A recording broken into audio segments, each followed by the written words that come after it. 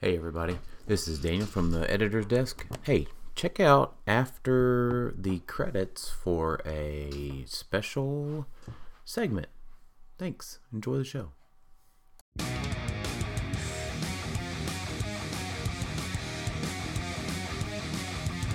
Welcome to Click Stuff, brought to you by Lucky Dice Cafe out of Huntsville, Alabama. Check them out at luckydicecafe.com. And now for your hosts, Daniel Powell, Jason Alvey, Alex Coons, and Tyler Spees.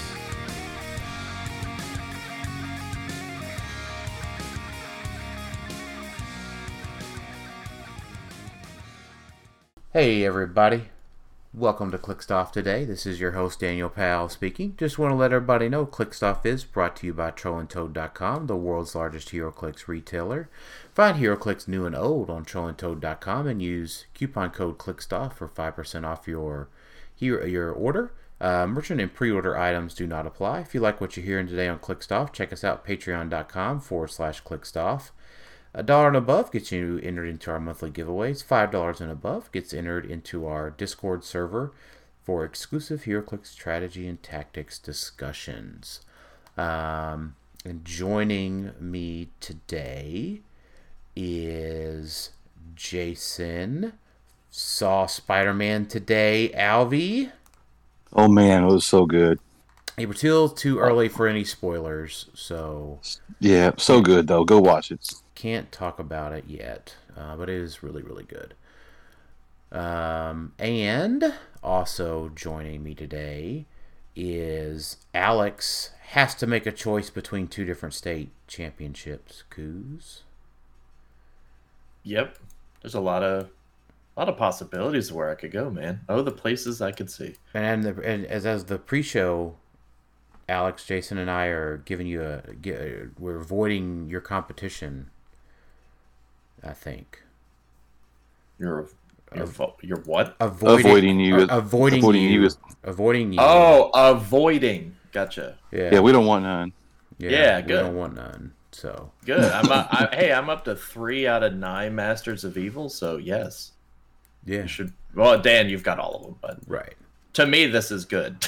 Yeah. To have this much so early. Don't forget, you need 2 Dark Phoenixes. I have 0. So right. Good start. Good start. And lastly, our guest tonight, someone we're super excited to have on, is Clay, the man, the myth, the legend, the creator of HCUNITS.net, the absolute best HeroClix team building website ever.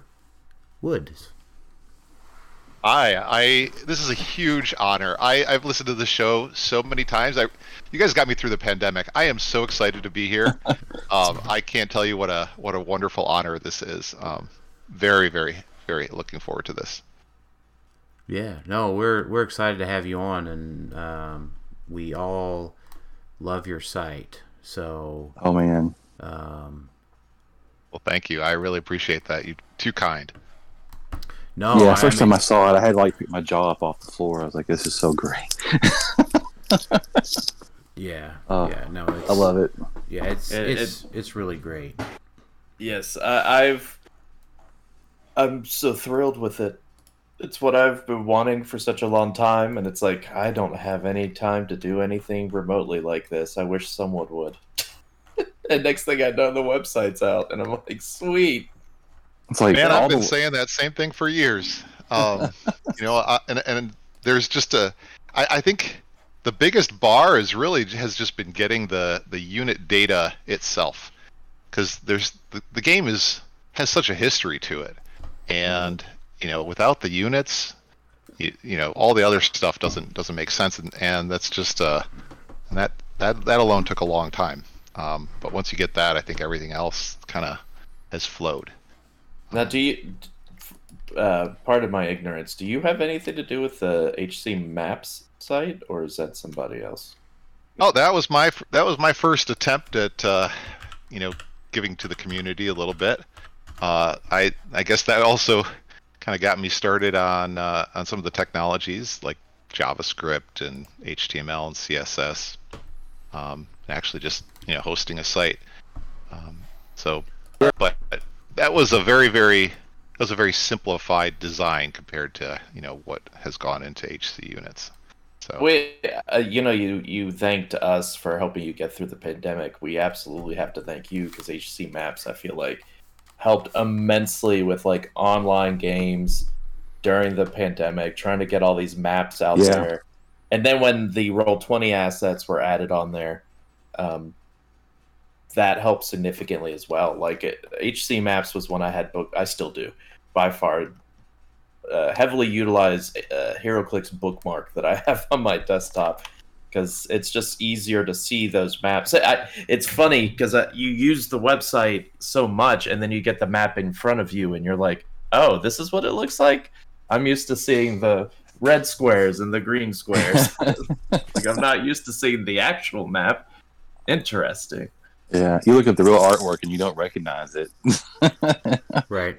Even though you've used it online, 50 times or something. Like, it's been so cool to see how it's taken off. I mean, I just developed that honestly for myself. I wanted to be able to see all the maps really easily without having to dig through all the boxes, and so I built that tool as a way of preparing for some of the tournaments, and I shared it with a few people, and it really just took off. I also have to give huge shout out to Brian Dormeyer. He stepped in a few years ago and has helped with that site. Mm-hmm. He overhauled the UI. He's been adding maps, and he really has been pushing it for use within the online scene. So huge credit to him. It really wouldn't be where it's at today without all his help. Absolutely, I love Brian. But yeah, this is going to sound completely random because I've been looking at the site and pulling up stuff for the event, or for the event being the recording tonight, and I just realized my team I've been building for Modern is actually 10 points underbuilt. The one we've been practicing, Jason, is 10 points underbuilt. Are you kidding me? No, so I have 10 more points to do something else with. Oh wow! Oh no. Well, I had the lot of equipment for 10 points. I had the Darkhold assigned to Venom Magneto for 10 points instead of Scarlet Witch for free. Whoops. Oh. Well, at least you already have a Prime on there. Yeah, we'll get there. We'll get there, right? But no, we did have a few questions. I mean, Clay, obviously, we love it, right? I mean, thank you for taking a UI class. Or at some point, right, understanding UI and understanding how to make a pleasing to the eye unit section or a website in general. Oh man, you're giving me a giggle right now because of all my talents, I feel like user interface is not one of them. I feel, I guess I think the bar is a little low for us poor HeroClix fans, so I benefit from that, but. Visual design is definitely not my forte. But I'm glad that you like it. I've tried as hard as I can to make it that it's something that's usable on desktop and mobile and I really wanted it to be a web app so that it is usable on all these different platforms, and you don't have to. It's not tied to iOS or Android or any particular platform, and I'm glad that it's managed to come together as well as it has. But definitely, anything that people want to provide tips on how to improve the UI, I am more than open to it because that's, like I said, definitely not my forte. It's as a data nut. Just seeing your power distribution, I know that's something you added fairly recently. For per set, if you're looking at each set, just seeing how all the powers are distributed, how many people actually have mind control, or how many people in the set have smoke cloud as the starting powers, incredibly interesting. Yeah, I was really excited to get that too. And it's the cool thing about getting all this data is you can finally dig into stats like that. And I started, I remember all of the great sealed primers that the folks on HC Realms would do. And honestly, that's where I got the idea, because they would break it down by like, oh, there's only three characters in this whole set that have leadership. So if you pull one, you make sure you use it. And I remember when we were preparing for Team Worlds last year, I broke down a couple cases and did the same thing, but it was all up by hand using spreadsheets. And honestly, it was a really big pain in the butt. So now the fact that we can just do it automatically as soon as these sets come out is just awesome. Yeah, so Alex deals with data, and I deal with data too for a living. I'm excited to know that the way you've put together your back end, without ever seeing how the back end works, I know that you've put together your back end in such a way that all of that data is there at your fingertips, basically a click of the button, or the writing of a query, I should say, and that's super nerding out about something like that. Yeah, I benefit greatly from open source. I had never even heard of this back end framework for I guess a back-end infrastructure, and it's called Django. It's Python, and oh boy, did it make this so much easier than I would have ever imagined. It abstracts away all the hard database stuff, and you're right. It allows me to make changes with such great velocity, so much faster than I think I had anticipated when I started this project. So big kudos to whoever works on Django. It's an awesome tool. How long did you have to work on this to get it up and running? Yeah, I started around Christmas break of late last year. That was when I finally said, I am so sick of saving all my teams to spreadsheets and like juggling these spreadsheets and trying to figure out, copying figure names and point values from HC Realms and trying to share with people is so laborious. I'm like, I really want a tool that just I can see it all right in one place and be able to share it just as easily with people. And like I said earlier, the biggest hurdle was just getting all of that unit data in the first place. And then after that, it all kind of fell together. It took a little bit of learning, and honestly, that's been one of the fun parts of all this. Is really learning all these different coding things. So how did you get all of the unit data? Yeah, I'll be honest. I scraped it from HC Realms. I know that probably causes some people to cringe, but honestly, I see that data as really being the universal source of truth. And what I'd really love to do, and I've been meaning to reach out to Joe and the folks who work on HC Realms, and we should all be working together. We shouldn't be, inputting all these different units separately. I really would love to see us come together as a community and just develop a single source of truth for all of the units out there. So, because the funny part about scraping all that data is I also ended up validating a lot of it. You find all the little bugs, misspelling of unit names and problems with, click powers and point values, and I've really tried to clean it up and fix it up as I've gone along. And all of that data is sitting in a GitHub repository. It's totally open sourced, and I think one of the questions I saw on the podcast chat was, is there an API? Yes, totally. So the whole thing was developed so if people want, they can use it interactively through an RPC call, or they could just go to GitHub and take the data. It's all sitting in JSON files. And I would love to collaborate with the others that I mentioned and just do it all together. I think that would be fantastic because I see us as one big community. So. Yeah, and I think it's great to have someone like yourself that cares, right? unfortunately, like, Tony's almost been like abandoned realms lately. From what I've seen, he's checked back in a few things, but he used to post all the time, and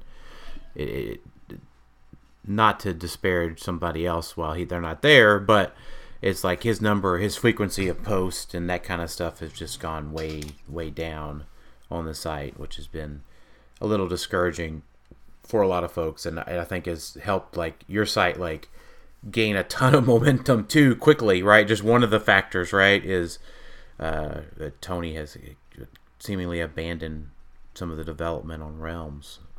But yeah, it'd be great if there was a single unit repository for all the 3 big sites now, for units. Yeah, I mean, because we're all one community. I'm doing this, because I love the game. I want to see the game flourish and grow. I have no desire to charge money. That's not on my radar at all. Could care less. I want to make it as easy to play the game as possible, as accessible for new players as possible, and that's been a lot of the mentality that's gone into this. And of course, like, I want to build something that I myself love to use too. I'm glad you mentioned Tony. He actually reached out really early. I'm not sure how he found me, but I'm glad he did. And we exchanged a number of emails, and he seems like a really great guy. I've actually never met him. Yeah, I think he's got other stuff going on. He's really excited about a number of other strategy games right now, and that's cool. So if something changes and we find a way to collaborate further, that'd be wonderful. Because I think there's still a lot of value. There's still a lot of things that the Realms does that I honestly don't have a lot of interest in doing, like great forums, a lot of the social elements of the site. I don't want to do any content moderation, to be honest. That sounds like what? Why not? Yeah. Shocker. Yeah, running a Facebook group is hard enough. Yeah. Sometimes.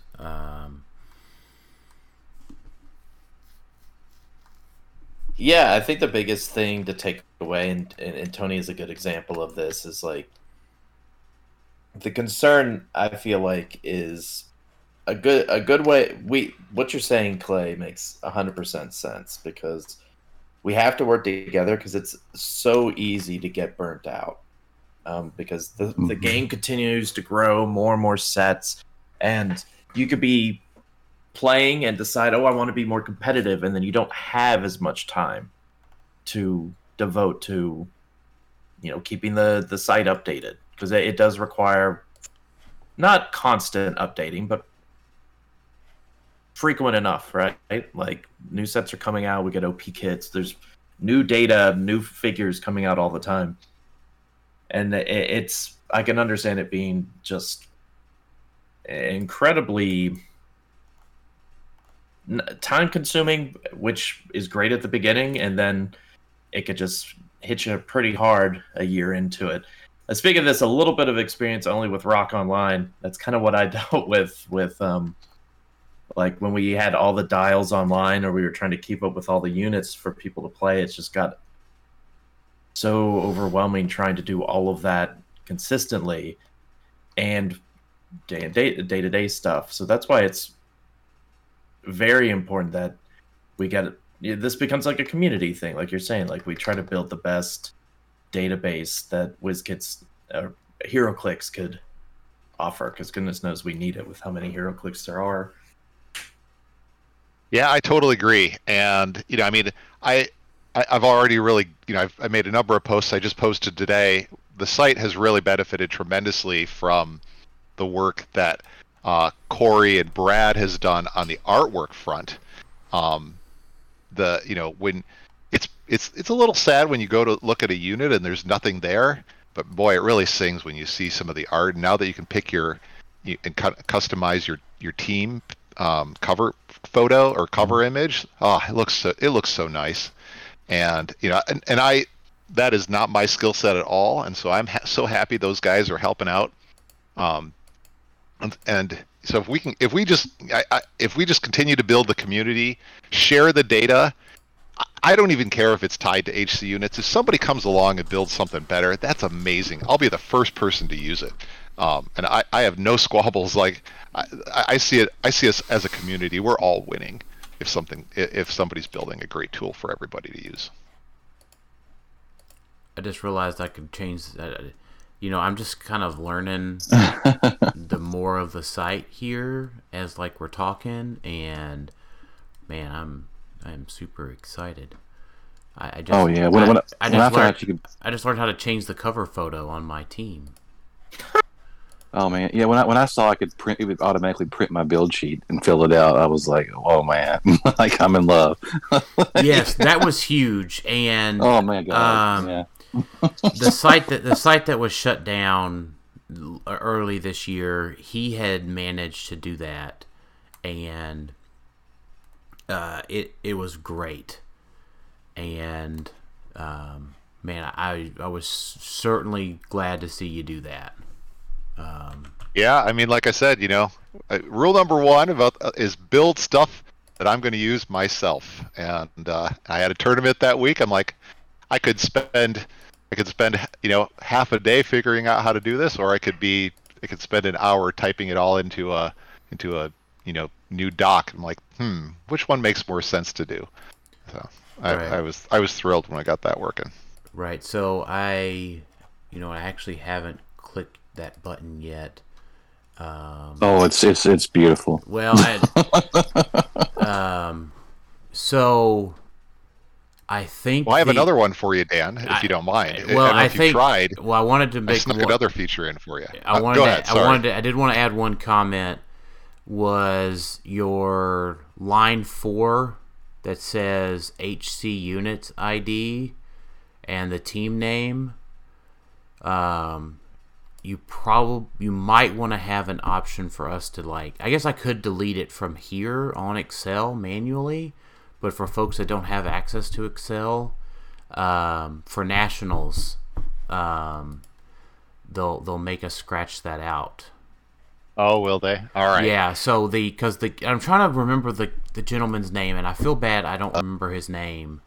That had the other Cerebro. I don't know if you remember Cerebro or not. I do, yep. And because it had printed from Cerebro or whatever, and I took that as my build sheet to nationals last year, and they approved it, but they made me scratch it out. And weird. They're like they gave a valid reason. I forget what it was at the time, but I did have to scratch that out. So. That's really strange. I'll tell you the reason why I added that, because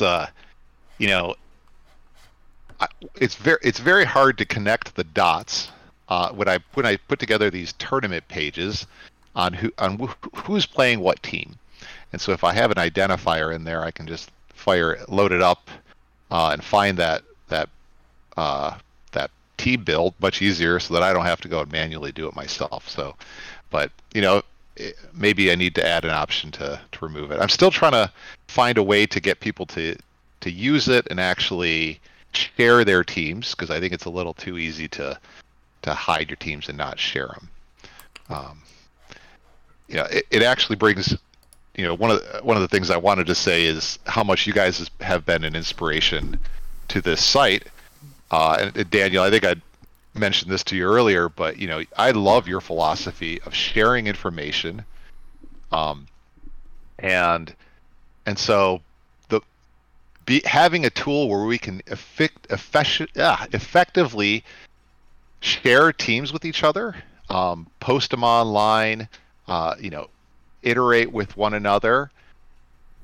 That's been you guys inspired me to do that, because I give you guys so much credit for actually publicly talking about the teams that you play just before you do them. I know that's a really hard thing to do, and you're giving up some competitive advantage in doing so.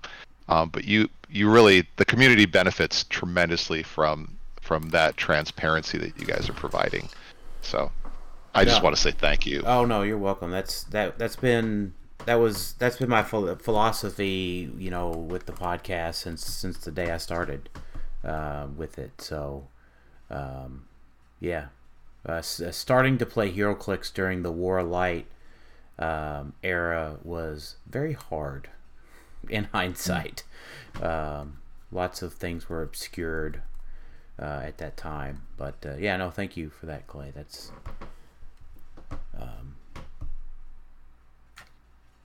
what we're here for. That's what we love about the site. Now I'm looking at my team that I'm playing with, and it's still currently listed as unlisted because I realize I'm not done with it because I still have 10 points to do something with now. So let me look through the questions here. So are you going to Nationals? Are you coming to Gen Con, Clay? I am still on the fence about Gen Con. I'll be honest. Gen Con was not my favorite convention to go to. I really liked Origins a lot. Sure. And it's kind of at a tough time of year. It's like my kids start school a little bit earlier than a lot of other places, and but I'm trying to figure out how I can swing it. Really, really looking forward to Worlds though. I'm not going to miss that, for anything. Sure. Yeah, no, Worlds is going to be great. It's one of those things. Like, I think even though Origins is a bit further for us by about 2 hours, I think that the downtown of that little area where Origins is at is just slightly edges out Gen Con. Even though Gen Con or Indianapolis has a really great downtown as well, but that North Market probably edges it out.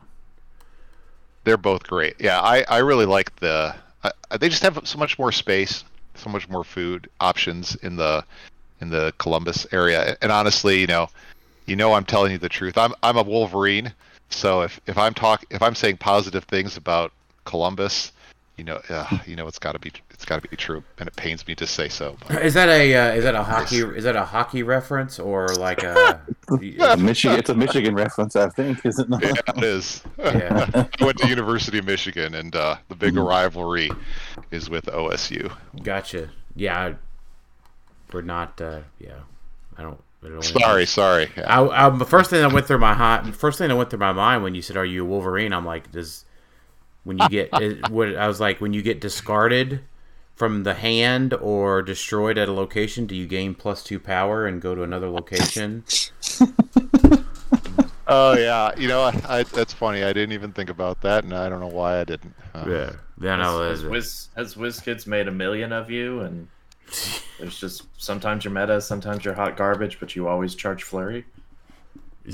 Yeah. And blades. Yep. Blades. Yep. Sometimes exploit. Yeah. Yeah, that's a valid one. I do think I did mention this earlier this year. I do think that the Wolverine design has finally coalesced into something that resembles what Wolverine should actually be. And laying in bed looking at a photo. No, for the meme one. What you're talking about? No, I think it came about with the 2020 set, the Fantastic Four one, and I would say I didn't quite understand that at that point, right? It's just the don't die aspect, I think. So that one's really hard to convey, right? Like they do the regen is free, but that doesn't. He could still be KO'd. Right, like Wolverine should be extremely, extremely hard to KO, and he should be constantly moving. And I think they really got that design captured really well. Now that you're mentioning it, I would argue Wolverine is not hard to KO because I feel like he dies, quote unquote, dies a lot. And he just regens back, like he's turned into like a skeleton, and he just comes back, and he's like, "Oh, yeah, that makes sense, right?" But he's not out from the fight, right? Like he's sort of easy to incapacitate, but then he comes back. Yeah, Yeah. every time. So, but I think it makes sense, right? The ones where he's KO'd, except for when he's not KO'd, except for when all of his teammates are gone. That makes sense because Wolverine would probably just sadly kind of walk off the battlefield. Like, okay. Maybe he should just like gain immune and for like 2 turns and then come back on a click or something. Ooh. No, yeah, then you'd have to add like can't be masterminded too, but yeah. Well, yeah, I'm just saying. It's an idea. Yeah. I like that. I like that immune. Clay, that's the kind of Wolverines we know about. Yeah, I they tell you to know your audience, and I think I lost sight of that for a second. That's okay. I was with you, Clay. I know where you. Yeah, me too. I did not at all. No, not even close. No, not even close. So, all right. Well, let's see. What other questions did we get about the? Let's see. Jack and Jesse and V616. He answered his question, and McConnell's question I think is a good one. What do you see as the future of HCUNITS? Yeah. Sorry, were you gonna say something? No. I was like, so where do you see it in like Yeah. a year, right? Yeah, there's a few things that I'm really excited about, and I give a huge credit to Brad because I think he inspired me on this. But I really want to flesh out the functionality around tournaments. I think I've heard a number of people say, the win, although it provides good functionality, also leaves a little bit to be desired. It hasn't improved significantly in the last few years. And so what I'd really like to do is make it much easier for people to create their own tournaments within the site. I'd love to make it so that people, my dream is that people build their teams on HCUNITS, bring them to the tournament, share them with the judge. The tool automatically does, the build verification for you. And then the judge just adds it to the tournament, and all of those and all of the rounds, the results, everything is automatically logged, and for us as the community, we can just go back and see, watch the, kind of like run through the tournament itself within the site, all the meanwhile being able to see the teams, see the units, and all of that data. That's, I think, one of the next big directions I'm taking. I'm also planning on adding a number of social features to it. I think I had initially shied away from doing things like liking teams and being able to comment on others, but it goes back to the comment I made around being nervous about moderation. But I think it's necessary in order for people to be able to promote what is actually really useful to them, what they think is doing well, and ultimately it goes back to the sharing data and letting us know what is going well, what people are excited about, what being able to see trends, and and build more effective teams more easily. When I was thinking about doing a site similar to yours, primarily the build social aspect of it. I thought of it from the aspect of some of the more popular video games, competitive ones like League of Legends. Those type of games have build websites where they show, here's how I play this champion, here's how I line up all his skills and abilities, and then they do here's the items I get them, and then they actually have a build explanation. This is how I would play. This is how I play the team. So when it comes to future, I would have a laundry list of what I think are pretty good ideas. But the one similar to what you're talking about for social aspect is having the flexibility of a section where players, I think, could explain the team a little bit more, basically detailed, not just because I know you could do that a little bit. People are doing it now when it comes to team names, and you could see they add a trait. When you look up some of these names. The team description. Have it basically where you can, when you add the like system, because one of the things I thought about when doing a website like this was worrying about someone like flooding the website full of builds that may not be theirs, but they wanted their names to be out there, or it's just there's too many builds and it's really hard. It kind of gets blind. People get blind to it because there's just so many. Yep. And so that's where, like you're talking about, a like system, or a system of, oh, well, this is a good build. It should be top rated, right? You see that on a lot of websites, toply rated ones.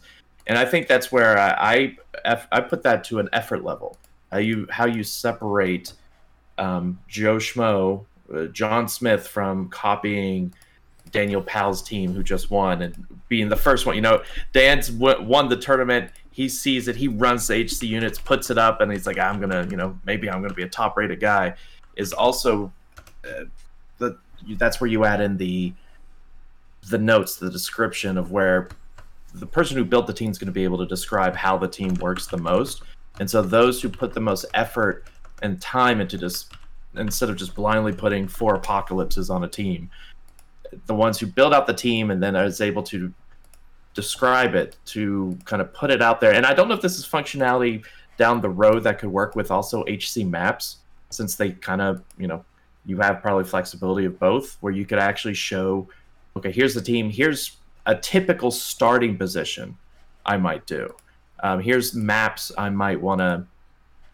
I know you could put maps on there, but basically, what I envisioned was, not only do I build the team, I explain how the team works within the build as best as I can without visual aspects. And I understand it depends on matchups, but you can even describe matchups. They do that. If you look at some of the popular league websites, like I think one of the bigger ones back when I played a decade ago was called MOBA Fire.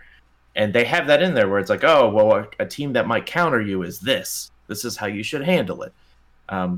That is something I've wanted for HeroClix for a long time, because that's what we provide as a podcast, essentially. But we can't cover everything. And we can't cover it of, oh, I'm building the team. This is how I'm going to counter, or I'm mentally preparing for everything. But I feel like that's what a lot of players that are trying to learn the game, want to get into the meta, need to know. It's one thing to take a cookie cutter build and say, oh, I'm going to play 300-point Apocalypse, and I'll just do that.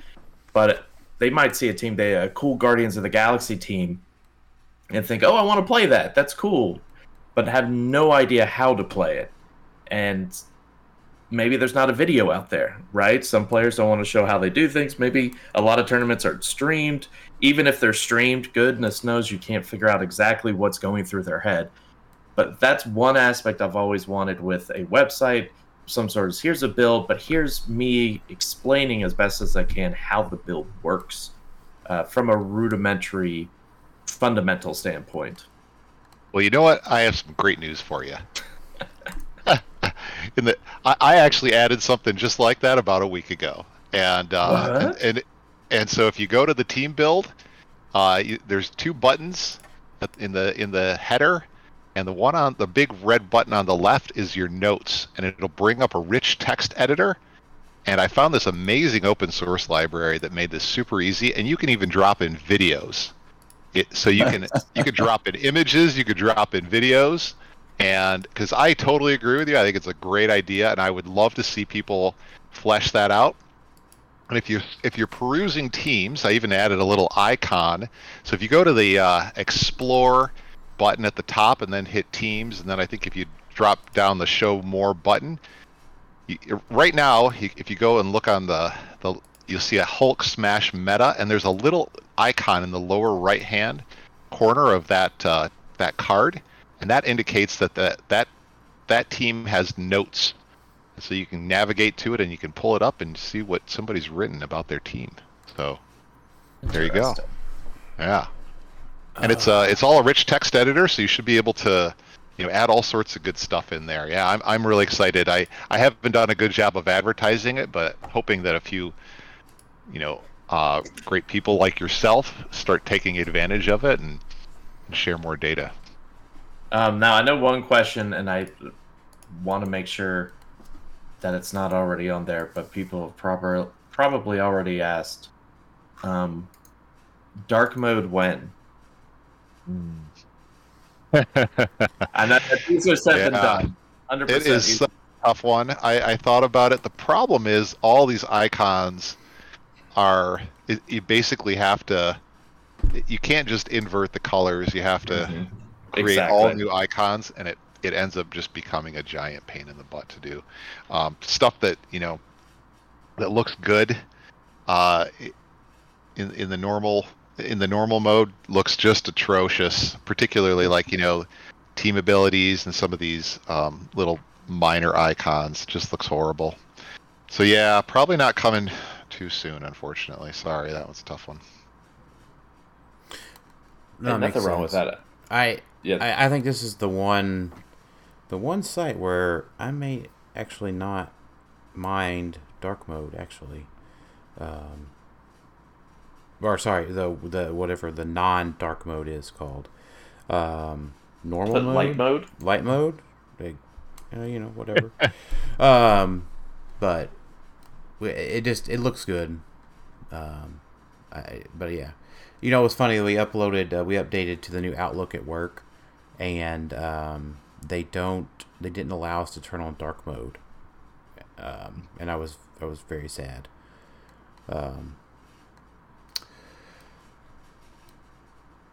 So, all right. I do like the notes. I'm not Clay. I know you're doing the bulk of the talking today, and that's because I am sitting here relearning everything that I knew about HCUNITS and learning to use it better. I'm super duper excited. Actually, so well, let's flip it around. I have a question for all of you guys. Yep. Maybe I think, Alex, you just answered it, but I'm curious to hear from the others. What are the features that you'd like to see the most? Because I think the best ideas that I've had have actually come from other people, and I love getting feedback. I think that's how we ultimately arrive at a better solution, a better product. And so I would love to hear from you guys. You're the experts at this game. What are the things that you want to see? What do you think you need to make your team building experience more effective? Well, I wanted a rarity search, and you added that already in the last little bit, and the pulp format on there. I wanted that. That was great. So thanks for that. My pleasure. I don't know off the top of my head. Those were the things I was looking for, and they were there before I knew it. So. Yeah, I was thinking, I tell you, what I was thinking with what Alex was saying is with your text editor and team notes and that kind of stuff, right? Is Pat has done a great job with the Majestics and the Apex Insiders and all that stuff, and it's been a big go-to resource for years.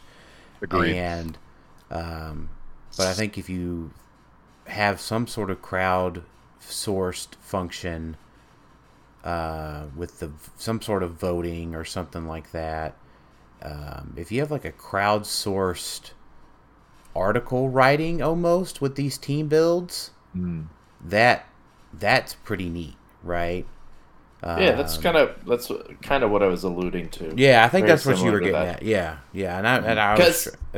I just wanted to frame it up that way. Yeah, the way I saw it. Sorry, Dan, not to take away from yours. I viewed it as the players who play the team and win with them obviously deserve every accolade they get, but quite a few of the times they aren't the person who helped make the team. The team builders themselves, there are quite a few team builders who may just not be the best players, but are the masterminds behind the craziness. And not that they want necessarily recognition, but sometimes they do deserve it. And I think that's where this type of resource could be there, where they're able to put out their team. They're able to put in the effort into making a guide, into making a how-to, a tutorial, whatever, and then that being recognized and say, oh, this is an amazing team that Mr. Robot made on HCUNITS, and this is how you play it. So this is a Mr. Robot team. Like, that's something I think HeroClix could definitely use, because there's definitely a lot of people out there who just make amazing teams, and they're just like, oh, well, I just can't go compete. But I love making these teams and playing locally. And being able to get that, not necessarily recognition, but sort of, right? Like being able to put it out there and put the effort in, even if they're not able to compete as well as they want to. That's a really great idea, and I really like it. I think you're right. You're totally onto something. We need to provide better tools for the most motivated people to build those teams, but then also to share them and to get credit. And you're right. Like right now, you automatically show up on the homepage just by building a team. It's going to fall off after 5 other teams have been made. Mm-hmm. But a way of allowing others to recognize those very well constructed teams, well thought out teams, and make sure that they stay relevant, I think is a great idea. And that could follow through later with the actual players themselves. So if I took a team and I was like, this is Dan's team, he made it for me, blah, blah, blah, blah, blah. I won everything. Sorry, Dan, I beat you in finals, but, I won it all. Like, being able to say, well, this was Dan's team, let's put that on the build website. So that way, because you do have a section on there for, like, tournament results, right? And so you click on the tournament results, you see the build. So being able to say, okay, this, Alex won this tournament with this, and he acknowledges this was Dan's team. Like, this was a Dan type build.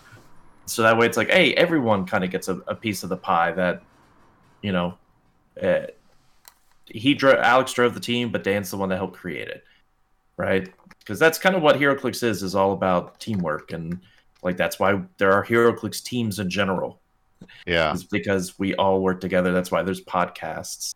So yeah, you're right. Like maybe we need allow collaborators for a team, not just have teams correspond to a single owner. I think that's a good insight.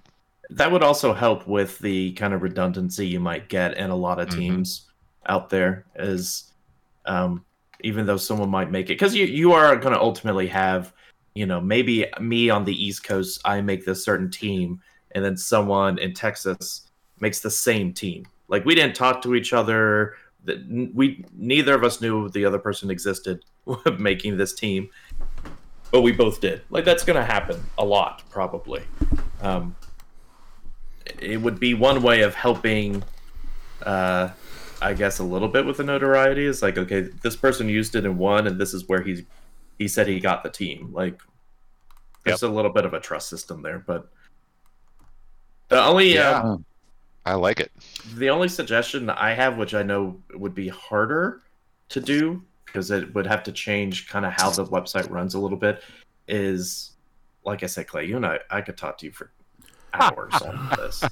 I appreciate it. I love the feedback. Drag and drop. Yep. That one would be a very difficult one. But I always thought of the idea of pulling up Batman team. Here's all the all the figures on the left, being able to click it, drag it, throw in my team build onto the right. So simple. It's a UI thing more than anything.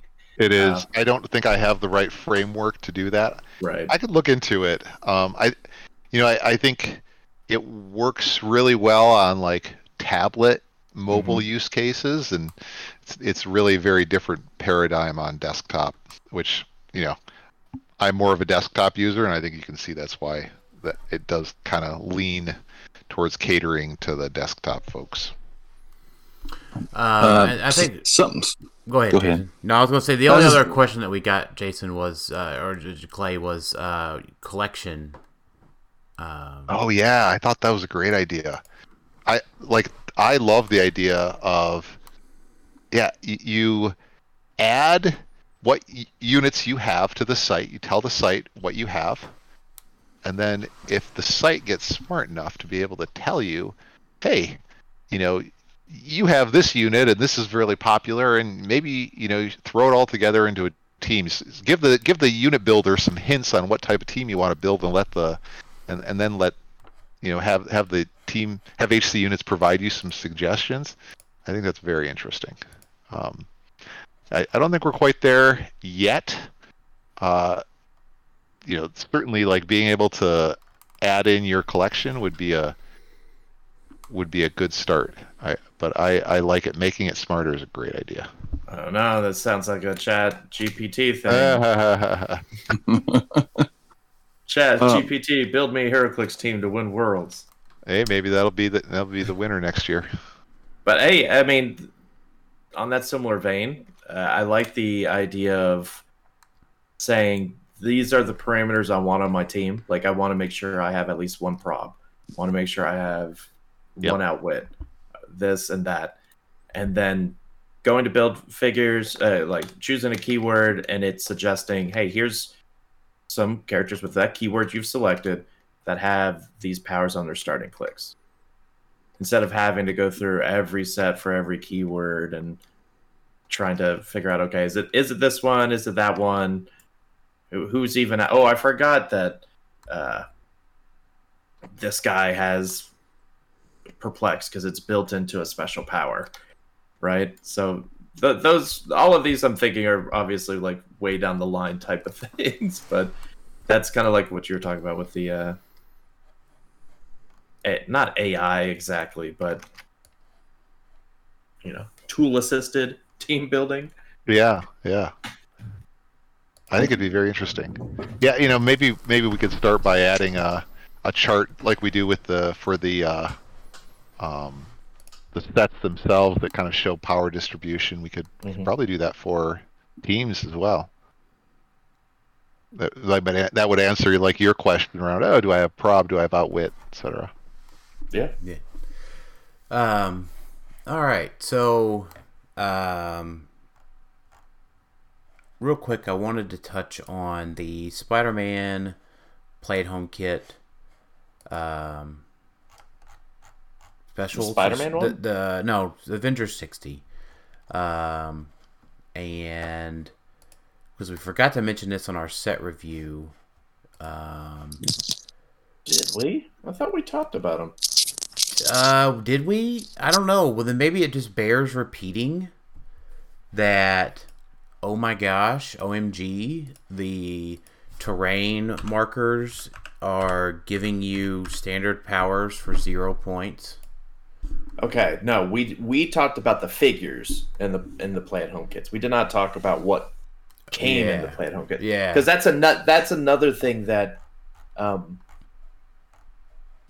that's another thing that's always a pain that needs to probably be added. There you go, Clay. Another suggestion is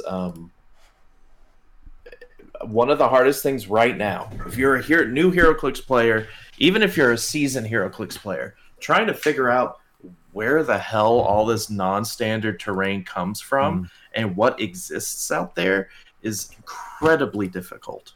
Like us talking about this, I have no clue what's in the play-at-home kits because I'd have to go look at a Scott Porter video, and he didn't even open all of it. He didn't like pop them all out. So I have to go find, did someone open it and put it up somewhere? I was trying to figure out where the 2x2 blocking came from. We couldn't remember if it was the Peter or the Miles play-at-home kit, right? I finally went up on the WizKids website, and they had a picture broke down of what came in it, and that's how I found it on their shopping site. Go to the shopping site now. Yeah, as it didn't tell you anywhere where it came from. Yeah, that's a good idea. I think when I busted it out, when I initially got the Spider-Man stuff, I think I actually had to go and put it all in a spreadsheet just to keep track of where it came from for that very reason. I find it really disappointing that they didn't put unit, like collector numbers on that stuff. I don't know why they haven't. Everything else they're so good at assigning, a collector code to, but for some reason they didn't do it with that.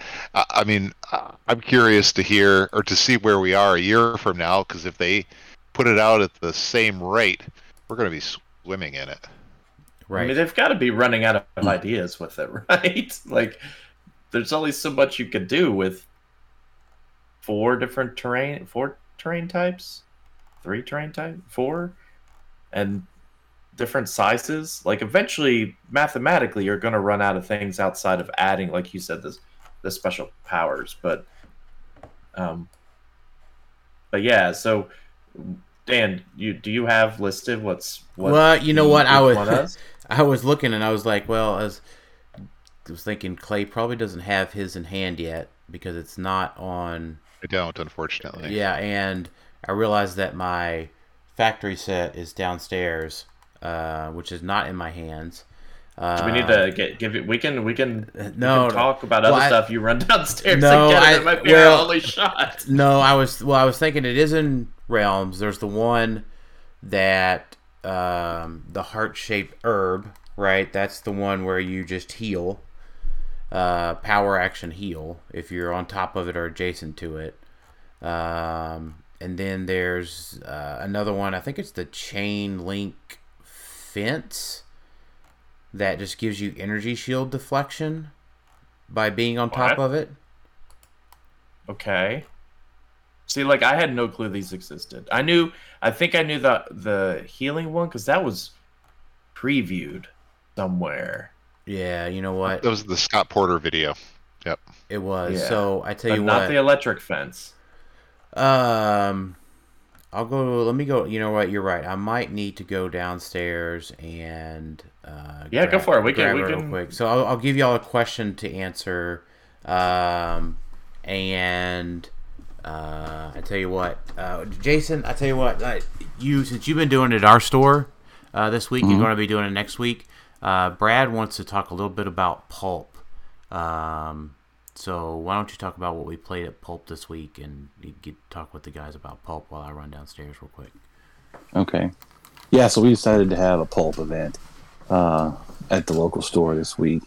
We had a returning player that hasn't been around since the pandemic, and he had messaged me and wanted to get back into the rules, and I wanted to kind of keep it simple, so that's what we decided to do, and that's something that was achievable for him to build a team with what he had.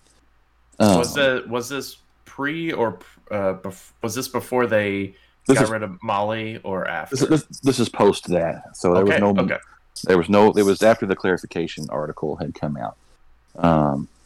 So me and Dan and Zach and then our returning player, we were four of us there playing. Dan had brought 100-point Deathstroke from Batman Team Up. He had the 100-point Beyonder from Avengers 60. He had a 50-point Blue Marvel. And then he had that 50-point unique Scarlet Witch from Avengers Forever, I believe it was. Okay. Yeah. I had the Avengers 60 Doctor Strange rare, the Avengers Forever 25-point Black Panther. I had the 100-point Avengers 60 Hulk, the rare non-prime. The Falcon from Avengers 60. He's real good, yeah. Yeah, he's pretty awesome. And then I had the War of the Realms Scarlet Witch, a 30-point one that can carry. That is much better than the Avengers 61, like I told Tyler. He didn't believe me, but anyway, it seemed like I had something else too, and I forget off the top of my head what it was now. Anyway, so we had a lot of fun. It was a ton of fun to play. Like, I very much enjoyed it. I got a lot of people. I got people that's kind of lapsed playing locally, and I told them about what it is, and they're really gung ho about it right now because a lot of the problem was it's really expensive to keep up with, Yeah. And a lot of them they're just kind of tired of all the other bullshit that comes with modern, right? Tarot cards, equipment, blah blah blah blah blah. All that kind of stuff. So this is just kind of simple, get in your face and punch each other stuff, right? So they're excited about that. So I think I've got 5-7 people coming next week, which is way more than we usually have. So it's working real good so far to get people excited about coming back and playing some, and they haven't played in quite some time. Clay, has your area or you guys taken a look at Pulp, embraced it. I don't know what Pat has planned We to do haven't, with although I'm not necessarily the best person to ask it. at the moment. I keep joking with folks. I feel like I spend all my time thinking about HeroClix and none of my time playing it, at least in the last 6 months. But I'm really excited about Pulp. I think it's a great format. I have some kids. They're like 13, 11, and 9, and they love playing HeroClix with me, and so I look at it. I often look at the game through their eyes, and I think Pulp is such an amazing format for them because all of the extra stuff is so intimidating. And so talk about like making the game more accessible to new players. You brought up the idea of returning players. I think that's totally spot on. There's a whole bunch of people coming out of the pandemic that are interested in playing again, and a format that allows more people to explore the game, to kind of pick up where they left off without having to go all the way in. Is a great idea. It's just accessible for people. Totally. I mean, we know how expensive like the modern age meta is like right now, like $400 Carnage Silver Surfers and all this stuff, and like you can just the stuff you can play with in Pulp. It's stuff that people are leaving on the tables at battle royals, right? Because they don't want it because there's just so much of it, and like it's great that stuff can have a purpose now. Like there's so many things you never would have give a second look at playing probably, and now you can look like, I could use this or do this, and I don't know. I just think it's really exciting. Like I never probably would have played that 100-point Hulk anymore. But man, he was really fun to play. Like, I mean, I probably never would have played Beyonder or even Deathstroke. Because Deathstroke's kind of fringe and modern, but I mean he's super good in Pulp. Yeah, and all the credit, like what Chris is trying to do with Chris Cottrell with Popper. It was very similar concept, just not with the rares, which was always my biggest, I guess, critique of it. Like.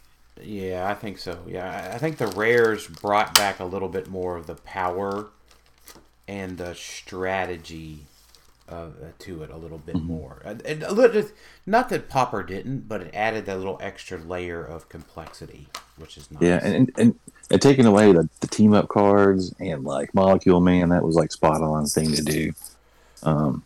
In my opinion, they did a good job choosing to do that. Yeah, I'm super pumped for Pulp. I hope it becomes a pop. I mean, it already sounds like it's being well received, like from the community. Yeah, like a lot of people seem excited about it. They're already doing a tournament at Nationals, so I'm hoping there's more tournaments, a bigger tournament at Worlds or something, just to kind of drive more people because the game is significantly complicated. And like just trying to explain the game to a new person, you probably like even if you're like sitting at a con, right? Like how to reach out to new players, trying to introduce new people to the game of HeroClix is pretty insane, especially if they want to play competitively. Like if they don't want to just take the game home and just play on their kitchen table, they want to be able to I want to be able to go out and play this at my local. It's like, well, yeah, like rough. Yeah, like it's so much more accessible for people, especially if they don't know how deep they want to get into it. Like, or even if they just don't have the money to keep up with it. Like, it's just, I mean, like the most expensive Pulp team can't be that expensive, right? No, I mean, it's going to be the maps. It's going to be the maps that probably define some of the cost with it. But even so, you're looking at more than, golly, I'm going to say the upper end of a Pulp team's $100. If it's even that much, like, and what's your modern team running like dollar wise? What do you think? Well, depending on the cost of Carnage Surfers, right? Well, I mean, if ballparking. I mean, if you use the current completed cost, you're looking at Don't forget that 10 points. yeah. So without that last 10 points, you're probably. I'm almost at $2,000.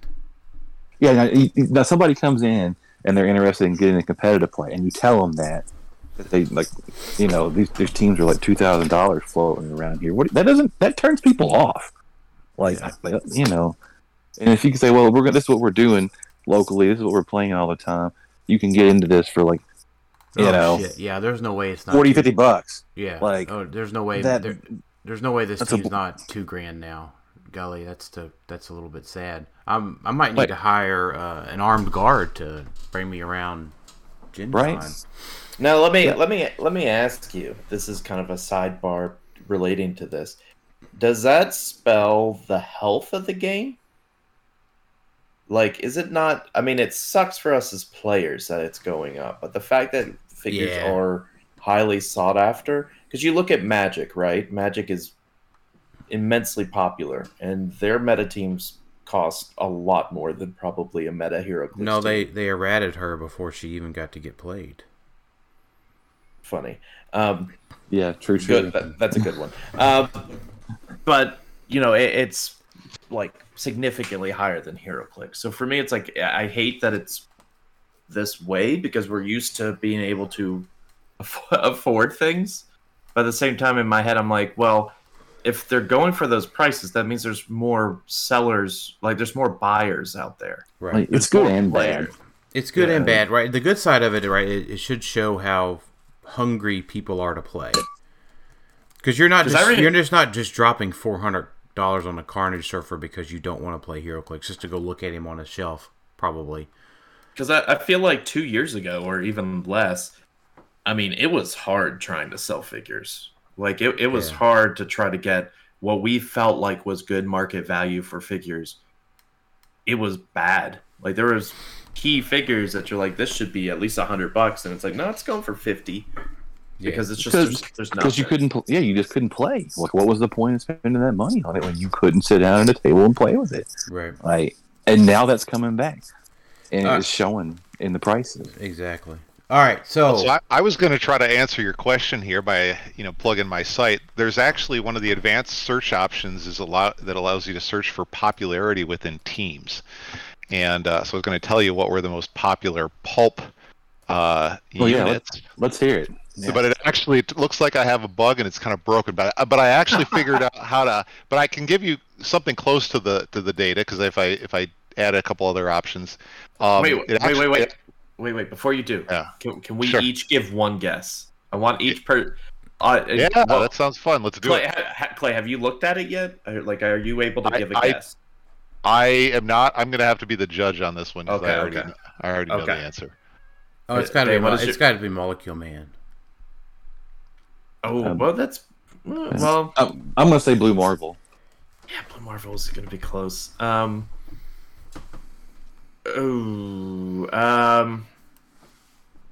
Shoot, who am I blanking on now? That would probably go on like every team. Oh man, I presented this question and did not realize I don't have my own answer. I'd probably go Party Thor. He's pretty popular. That's a pretty good one.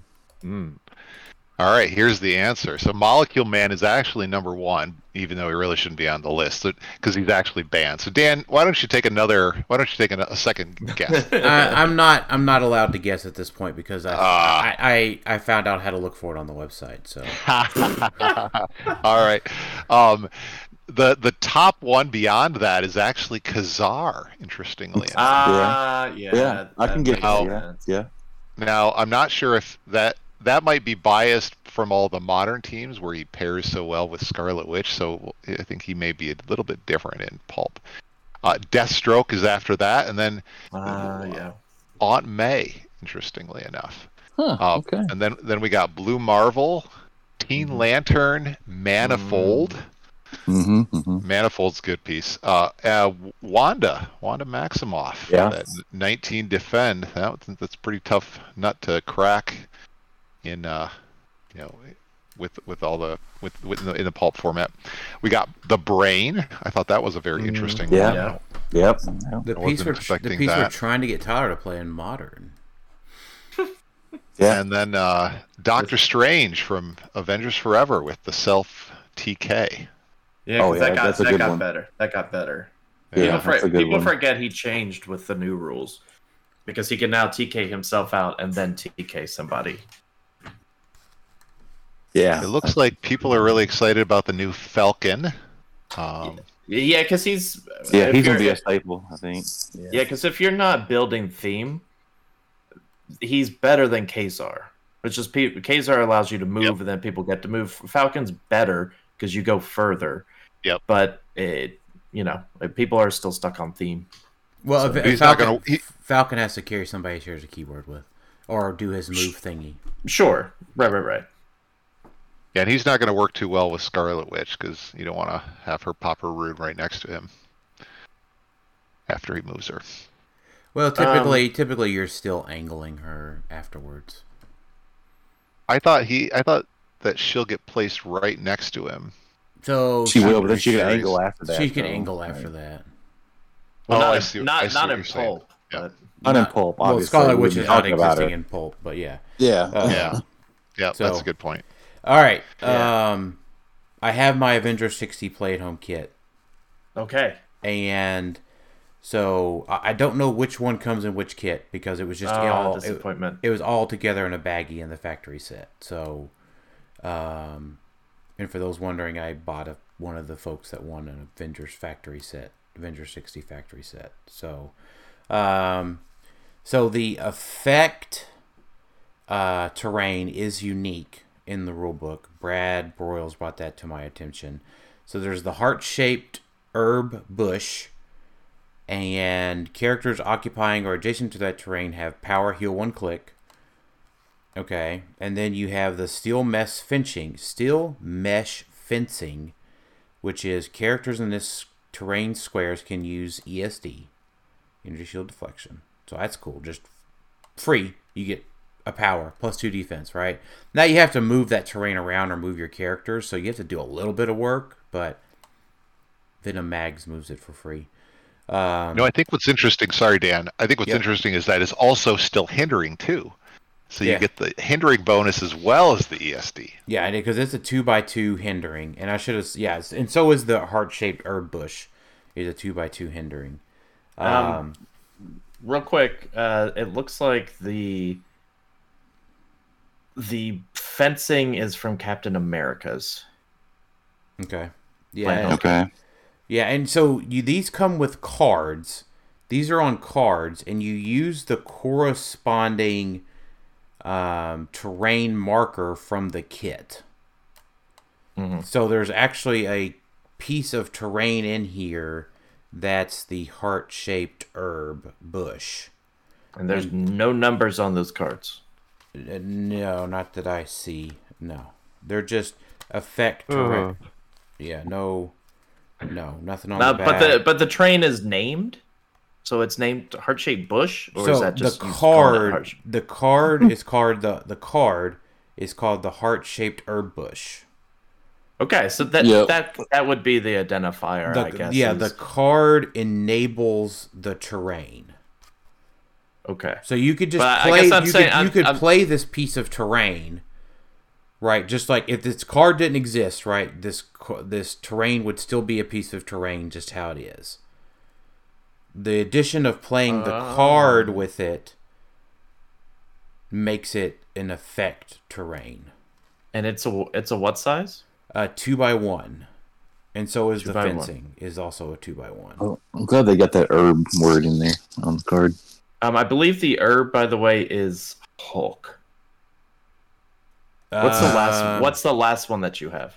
It's the pool of lava terrain. Yes, so it's a 1x1x1 L-shaped. And this is at the end of each player's turn, deal characters friendly to that character 1 penetrating damage if they occupy this terrain. So it's a way to self-damage your characters. But you can also throw it at your opponent to make them disrupt their formation. Yeah, so I think the lava pool came with Iron Man, if I'm reading Realms correctly. I'm just looking here. I mean, there's nothing on these little pieces of cardboard that would give me any other indication. Mm-hmm. Yeah, I'm just meaning for people at home that are trying to figure out which ones. Gotcha. So yeah, just get all 3 of them. Get all 3 of them, right? That's my message here. So the one with the fencing doesn't have anything else too compelling on it, terrain-wise. The piece of cardboard with the pool on it has a very cool 1x1x1. So this terrain ends up being a 2x2, okay? But the elevated is a 1x1x1 with in the top right corner is a square of blocking. That's really hard to visualize. So it's an audio format. Right. So the 2x2, right, is I would say it's a northwest, northeast, southeast, You're southwest. not making this better. No, I'm not. It's a square divided into 4 squares, right? And you've got 4 pieces in there, right? 3 of them are elevated, 1 of them blocking. 3 of them are elevated, 1 of them are blocking. You got it, Jason. Oh, so they're mixing and matching is what you're saying. Mixing and matching is what I'm trying to say. But it's That's also... Cool. What level elevated is it? Is it level 1? +1. It's a +1. Level 2? It's a +1. Level 2. They're all +1. Okay. So, but what's interesting is that blocking is on the lower elevation. So you block line of fire with that, right? So you could have the higher elevation and then block those lower lines of fire like that with that piece of blocking. The point continues to be buy all 3 kits. And then what's... And then they also come with legacy cards with them. Mm-hmm. And maps. Well, I'm not there. I was going to get there. So, because I've got all the maps here too with me. So, there's a 3x3 patch of elevated. Okay, that's significant. Which one is that in? That's the one with the heart-shaped herb. So that's Hulk. So, that is... I don't know. It obviously messes up like TK lines and that kind of stuff. But that I think Alex just said it very plainly.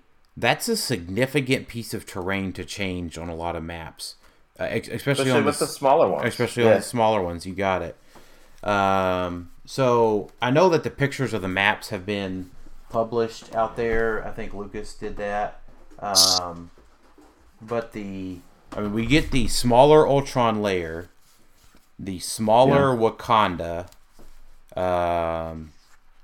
and all these other maps that I'm looking at, this Council of Red Chambers, the Avengers Tower. Is the Avengers Tower a reprint too?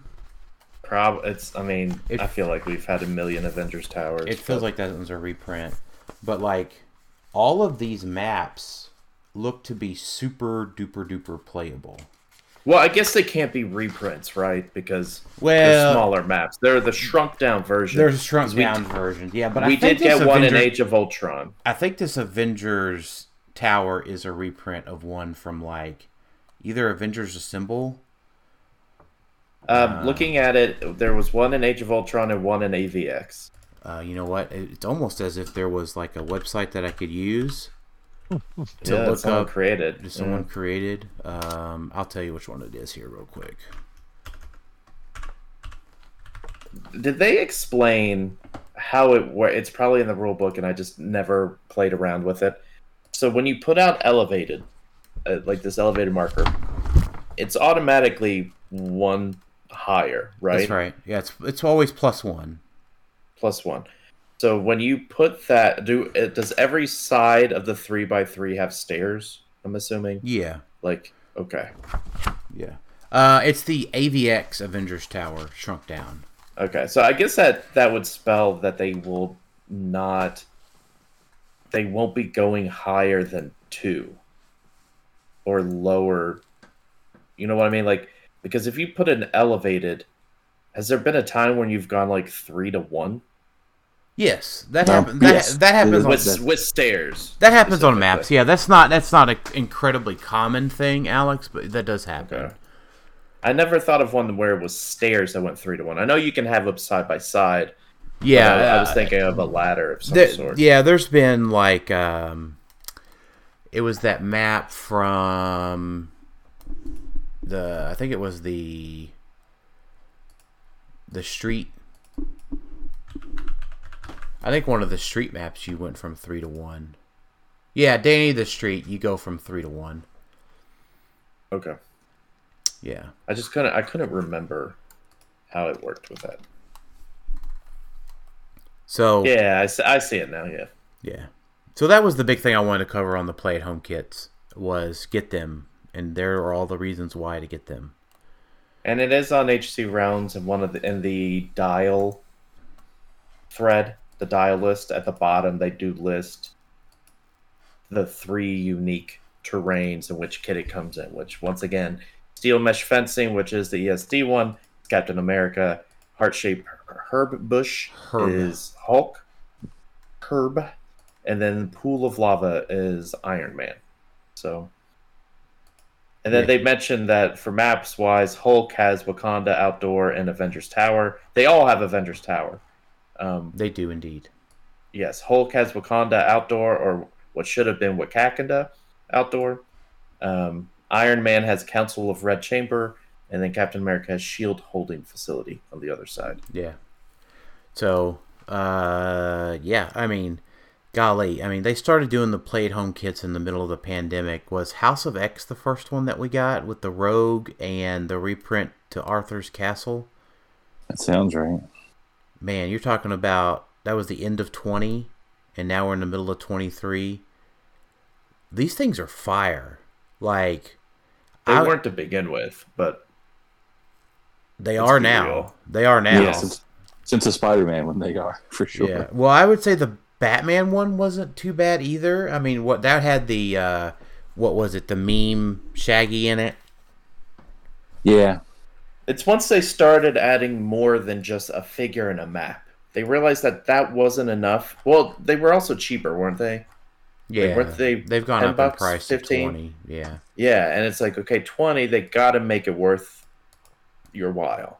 And they did so in a good way. Like you said, Spider-Man, we got the symbiotes, which was great because if you didn't pull one, it's like, oh, well, I just got to buy the play-at-home kit. And then they added the terrain, which was huge as well, right? Because I don't want to spend $70 on a minis game that I'm probably not using anyone from, maybe one person, but I don't have time to play the game, honestly. Like, I play HeroClix competitively. I typically don't take the time to play the scenarios. I know I hate saying that, but like, I just don't have the time. So for me, being able to get enough terrain, maybe it's not optimal, but being able to get terrain markers in these $20 kits is great. It's what I was hoping they were going to do anyway with like a terrain only package. Like, buy your terrain, $20. Here's a bunch of terrain.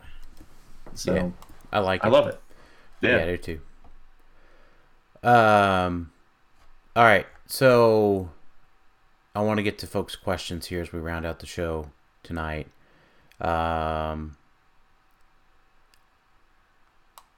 Let me go through. I want to touch on Scott Crampton's question. How good is the new Hulk Prime? Ooh, pretty good. Right? Very good. Isn't it crazy that we've got 2 rare primes back to back that are over $100? I mean, good, right? Like, once again, the reason why I love Pulp is because it makes just rares better. Because that's the worst feeling, right? Like, you go to the store, you buy the last 2 boosters and you pull 2 rares. And it's like, oh, well, all right, great. But what am I going to do with these? But now you have a purpose. But like recently, I bought a couple and I pulled a War Machine, and I'm like, cool, War Machine's an actual good rare because he's got the sideline effect. But now I'm looking at some of the others, and I'm like, oh, I mean, like I pulled a. Alex, this has nothing to do with how good the new rare Prime Hulk is. Right? No, it does absolutely. Hold on a second. Then I pull like a Tactical Force, and I'm looking at him, and that's okay. Well, it's the same with the Prime Brick, right? You used to get a Prime Brick, and it was always, the common Prime. The uncommon was always just kind of so-so. And then they moved all the Primes, and then we got extra Primes. And then the rare Prime kind of became so-so in certain sets where you're like, okay, this is because typically the Prime takes your chase slot in certain bricks. And so if you got a dud rare Prime, that stinks. And fortunately, Hulk is the opposite. He's a fantastic rare Prime. As someone who's playing Avengers a lot, just having a 10-point Avenger is great. Like, there's nothing under like 20 points for Avengers. So having a 10-point Avenger is great. Having a 10-point Avenger that actually does a lot of stuff, potentially does a lot of stuff, is even better. And in a world with Molecule Man that still exists, he's even better. So yeah, I think the big thing the big thing that makes him so good is Dark Phoenix. Like, we skipped over this part of it in her part of the review because it was like, ooh, make Sky Tyrant. Our review was, ooh, she makes Sky Tyrant attack a bunch. Well, she also moves Sky Tyrant and Hulk half their speed values. Yeah. And Hulk breaks blocking and can totally just clear out blocking for Sky Tyrant. Yep. Now, to be not a Debbie Downer, but like, yes, he still is a charge piece. Like, he is a charge 13 for 5 if you get him to top click, which is possible. But you're only paying 10 points for him, and he's only given up 10 points. Right, even when he heals up, right? Yeah. Right. It does take a prime slot. That's the biggest thing, because we got a lot of good primes. Like, you really have to decide, am I playing this Hulk or trying to fit Absorbing Man, Destroyer, Mad Jim? Like, there's so many primes that are just good. Which is great for HeroClix, I feel like, right? Like, that's the point of primes, is that they are supposed to be incredibly powerful, but you're just limited to one.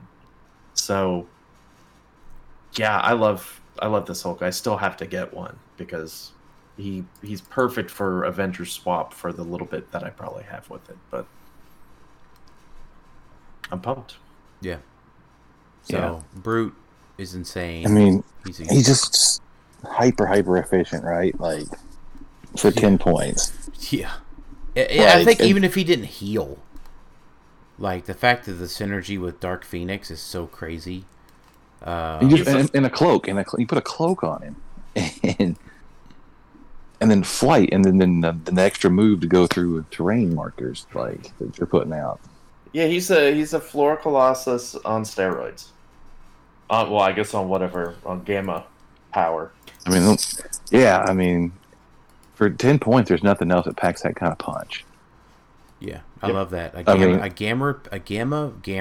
A gamma powered Floor Colossus. That is super exciting to call it that. Yeah, you pay 10 points and be like, all right, little guy, I hope you grow into something bigger, because you could back a wallop and surprise some people, and that's because he could very well. Obviously, he could just die. Like, yeah, he could. Like, even getting him healed 3 or 4 clicks, he's still a 17 invul, and he could just get blanked. But is your opponent really going to waste all of that for a 10-point piece? They kind of have to before he gets up to invincible. Yeah, they do. A lot harder to kill. They do, because Carnage Surfer likes to KO something and heal a click. Sure. I mean, everything doesn't have to go back to Carnage Silver Surfer. I mean, that was Scott's next question, is what's the true counter to Carnage Surfers? The answer is probably, like, a lot of stealth. That's probably the best, easiest play.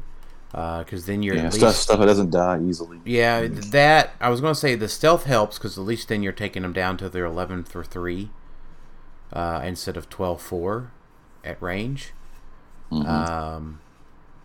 So that's important one. Stuff that doesn't die so easily. That's what I like about the Carnage Surfer, though. And that's what I like about your suggestion, Jason. I'm tired of all this, like, little fiddly shit that comes in and, like, does a bunch of damage for no good reason. Well, what?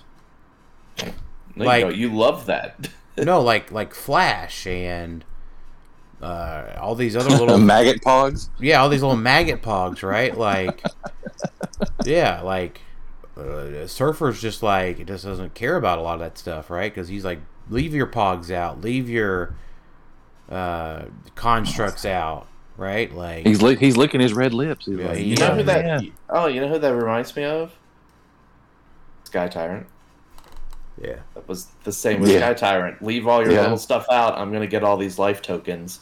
Please, Yeah. good. Leave all these out. Like it's very similar concept. It's just he's got more flexibility. This- He's got like- more defensive stuff. Like He's just way better than Sky Tyrant. Let's just be honest. no, he's not. I wouldn't say he's way better. Oh, He's better yes, in he different. is. He's better in different avenues. look, Sky Tyrant is still better of run up, smack you in your face, and take out multiple people with I think the big thing is and all that stuff. that Carnage Surfer does not have the brute keyword, so Thank God. yeah. So Dark Phoenix cannot make Surfer attack again. But what's his face can? Kamish. Yeah. Yeah. That is true. So I don't know. Clay, have you played against a Carnage Surfer yet? You know, I have. I did. I guess I did. I was gonna say I haven't, but I have. But I played a pretty hokey team against it, and I don't know if you saw on my site the Leonardo defense shell team that I played. I think Matt Esbrook took a variation of it over to Huntsville, and that team makes Carnage Silver Surfer cry. Does the team ring a bell at all? Yeah. Yep. It's It does. the equipment. It's the equipment hate team, right? Yeah, you basically you steal your opponent's equipment with Leo, and then you basically just go hide with a crazy defense shell team in the boxing ring. Anybody who moves, so they're trying to punch you. They're trying to shoot you with a -3 to their attack that can't be increased, and you're sitting there at a 20-21 defense with everybody. Yeah, they have to roll critical hits to hit you. So you're saying the best way to beat Silver Surfer, Carnage Silver Surfer, is hokey. Yeah. I like this. I Well, think it's one way, and it clearly doesn't work in modern. But Yeah, well, I I mean- thought it was a pretty good silver team. yeah, Leonardo doesn't work in modern because Leonardo's not modern. But I think the other point there to bring is like I had to buy a second star legacy or tarot card for Sam. The star becomes like one of the best tarot cards, the major arcanas that I think that exist. There's so many situations where those ones becoming sixes make such a big deal. Now it can work against you, but I think the turn that it helps you out as a player has just got to be a turn where you just make use of it. Like just go to ham, go to town, right? Go ham. So like Go to ham. That works too. yeah, go to ham, go to Spider Ham. Yeah. Go to honey baked ham. Go to Honey Baked Ham. Oh, that place is nasty. You don't like that, do you? Surely not. No, that's the only ham restaurant I could think of. Right, yeah, okay. Ham-based restaurant. That's where the defense-based team has a slight bit of struggle. Is you just go start attacking it on your star turn and hope to roll ones, because that's how you get your critical hits. Also, thanks for ruining our chance at a Honey Baked Ham sponsorship, Dan. I mean, Right. Yeah. You know what? Not that I would turn down a honey baked ham sponsorship, but there would definitely be other places I would like to go first. So Kurt, we talked about Pulp, McConnell. we'll talk. We will talk more about Pulp. We definitely need to. We definitely need to. It's on our list. And then Teresa, I think this is a good question for everybody. Do we like the fact that there are more primes than before, and the fact that they're higher rarity, and it seems overall that the primes are better? So I guess my answer is Teresa. Yeah, I do like the higher number of primes. Primes have never been cooler than they are right now. He's talking specifically because Avengers 60 has 6, right? Avengers 60th has 5. 5, sorry, that's right. No, there's 6. There's 4 of Captain There's America, 4, yeah. Iron Man, Hulk, Thor, then Absorbing Man and Super Adapter. Oh, There's yeah, 6. you're right. There's 6. Okay. 3 for rare, 3 for super rare. I don't think that'll stick unless they've announced it for. Well, then again, they said Notorious is the biggest HeroClix set yet, right? It's a mega set, I think is what they did in their announcement.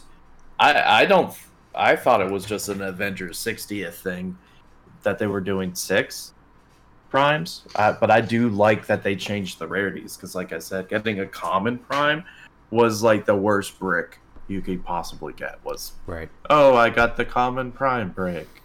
Woo-hoo-hoo. And then what is our guesses? Or so, Clay, what do you think? Sorry, for what? Do you like the higher number of primes? Yeah, I mean, I would like it more if you actually get one in every case. I feel like maybe it's just me. I've had some bad luck getting a prime, or I've had a number of cases that don't even have a prime in it. But yeah, I mean, the more variation in the game, I think the better. It's certainly better than having just one prime that everybody plays. I think it's good when people have to make tough decisions on what they want to play. Yep, I agree. What do we think would be a good? And then the second part of his question: what do you think would be a good first legacy card for the prime? A prime legacy card. Seems like a bad idea. I think I would like so. I was going to think about. I had something on my mind, and I think making a meta one would be a very bad idea. that would feel bad. So like I was going through and like I think to maybe Alex's point, like one of the common primes that nobody played. Like give me like a huge cost reduction on like common prime Poison Ivy from World's Finest. And I'd be okay with that. So I guess the big question is they would have to completely change how Legacy work, right? Because all Legacy is just listed as limited edition. Like there's no rarity. They're just all limited edition. They could be unique. Yeah. Well, I would say, but Alex, just for the purposes of the discussion, what would you want to see as your first Legacy card prime? You're harshing the vibe by talking about the technicality of why. No. The technicality I'm asking is: are we saying these legacy card? Are they removing the prime? No, they'd still be a prime. Okay, that's what I want. Whatever it needs to work to make them be a prime. Oh, mine's kind of out of left field. Anarchy. 100%. That is. I do like that one. Yeah. I always loved the little bomb mechanic where it's like, haha, you gotta watch out, and I've got a 50% chance of blowing up and dealing you damage and blowing things up around it. I loved that about Anarchy, and he had very limited keywords, so he didn't see much play. But he was one of my favorite characters because he only did that one thing, and then he like laid out bombs. But he was so unique that it's like, hey, like I played him at a few things because I thought it was a fun piece. So I would love to see him come back and lower the points to 50, and you can lower the damage to like just 2 damage or something. But like I thought it was a fun piece. I have a few, if you don't mind. Yeah, go for it. Go for it. I'd love for them to go back and do the Squadron Supreme. 'Cause I don't know if you remember, but they made a whole bunch of Squadron Supreme, and they were all Prime. And so, you had this cool team, but you couldn't play any of them together. So I'd love for them to go and make it so that maybe you can play a whole bunch of them on the same team if they're on a theme team, or even you just get rid of the Prime, so you can finally go and play Squadron Supreme. Right, and then it was only towards the end of their run that they came out with the ATA that allowed them to be played together.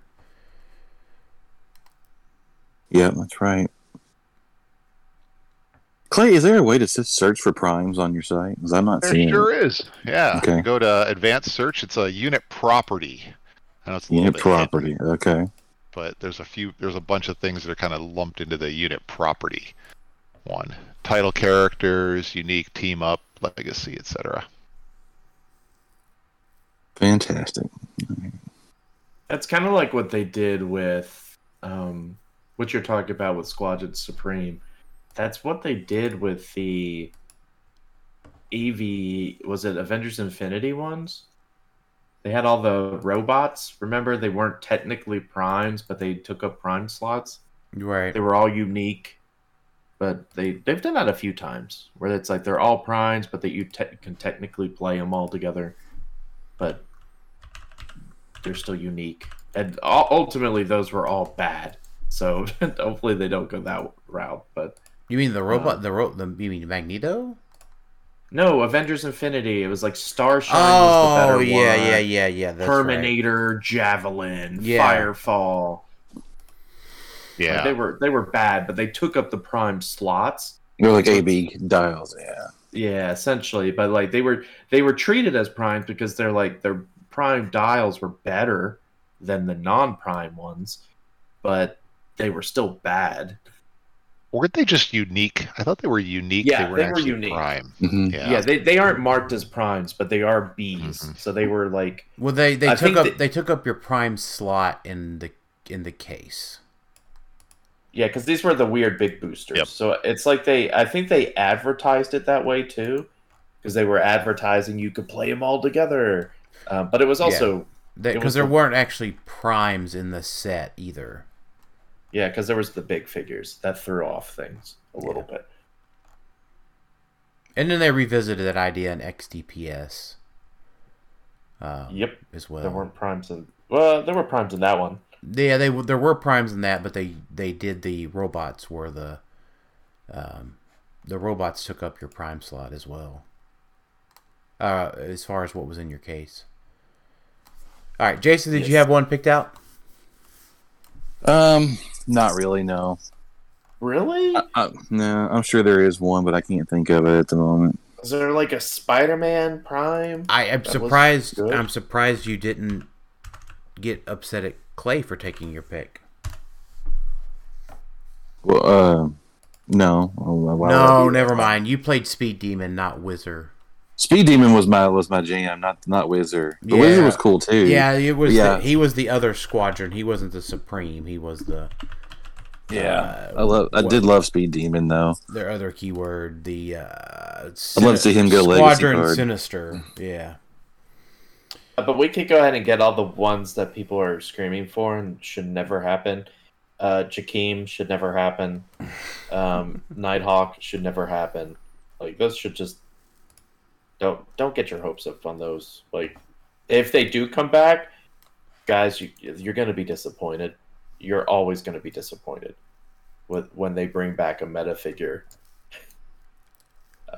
from the depths. It's not going to be the same. They don't make the same mistakes unless your name is Carnage. That's about the extent of the mistakes they've made.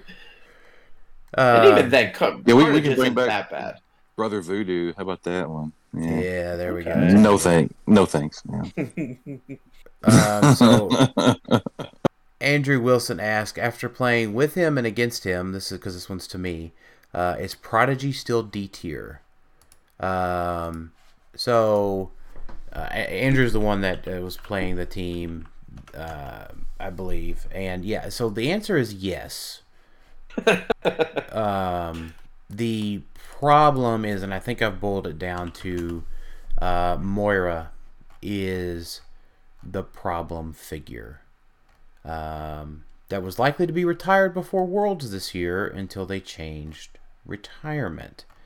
So Prodigy just gathering, or any of these figures, Prodigy or Sinister gathering these rally dies on their own is fine and fair because you get to interact, right? Like Prodigy's is a opposing attack rolls of 5. Well, that means your opponent has to attack.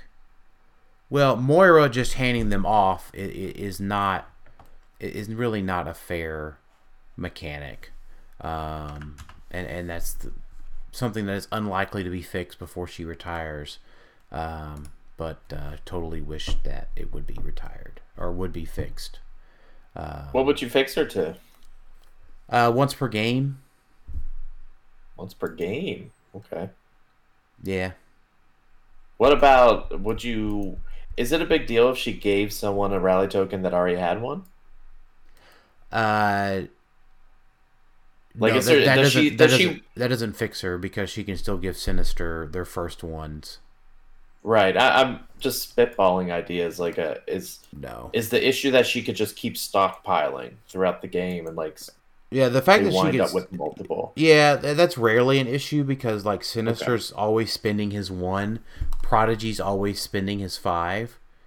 So typically she's refilling from 0 to 1, not 1 to 2.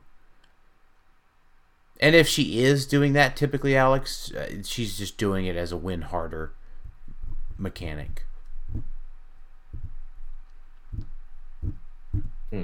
So, yeah, I think that's really what it boils down to. She's elevating figures that are probably not great on their own to like superhuman status because she's just giving out rally die. For very low points. 20 of them. Not even 25. 20 of them. Yep. I would say, Clay, have you had to face against the double Sinisters yet? I have not. I really like that piece a lot, but yeah, I'm curious. It hasn't hit any of the meta out on the West Coast from what I saw. Yeah. Super exciting to know that your first attack is going to miss. Or your most important attack of the turn is likely to miss. So. Yeah, she's on my my wish list of, hey, WizKids, could you take a look at this before?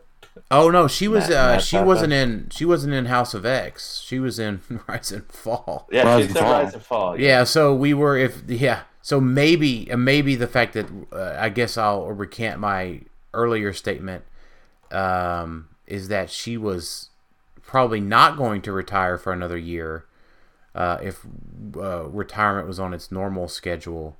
But maybe now Rise and Fall will retire after Worlds. Maybe that makes the difference. Yeah, maybe we have to deal with the pain of all of this to Worlds to relieve us of 9 additional months of Rise and Fall of the good doctor. So and X-Men swap. I mean, and to be clear, let's just be clear here. Andrew kicked my ass with Prodigy, so maybe I'm not. Okay. Yeah, I streamed it a couple months ago. We're getting some context here. I was wondering where all this came from. Yeah. So I played him with that illegal swap team that I did. So, yeah, Prodigy himself is still D tier. It's the Moira makes him over the top. He wouldn't be playable without Moira. Like Andrew, your team, you probably wouldn't play your team. And I think it was Andrew. So forgive me if it wasn't you, Andrew. But the guy that I played the team from and combined all that stuff together, he kicked my butt with Prodigy. So It's not like I'm upset about that or anything. It's just no. Moira is still too crazy. So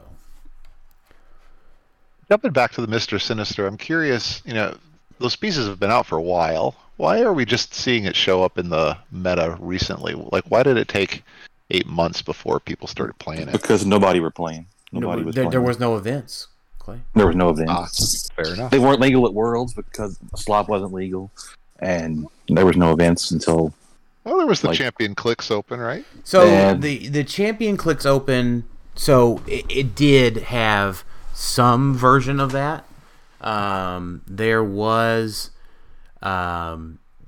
Caleb's second place team used Defend and the Saturnines. And then the second place team at the Kilted Classic used it. Used Sinister and Double Sinister, Moira, and Saturnines. So why it didn't see success in Silver? That's a good question. I think it's one of the big. I think it's just one of the teams that you'll see come from behind if it's not running into some other stuff.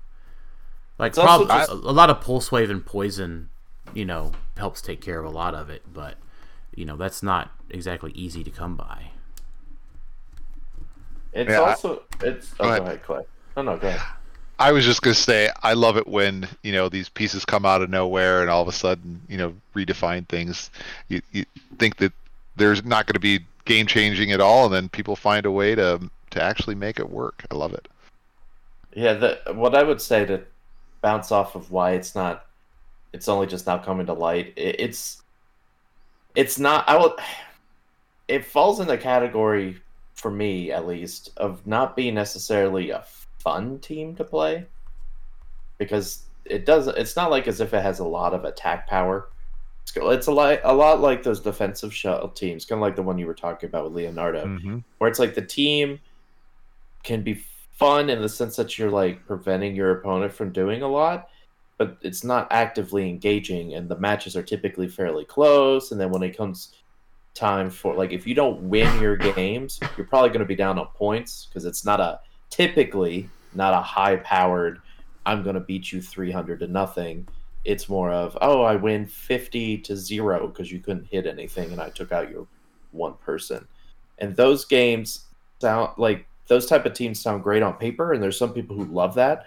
But as someone who played a lot of Don't Die teams and had to suffer through all of that, it could be a pain, and it makes you not want to play it. So I think you're right. It takes a certain personality, that's for sure. Because to be able to sit down at a table and say, "All right, we're going to sit here and stare at each other for 50 minutes," without without rolling any dice. It is a very frustrating play experience, that's for sure.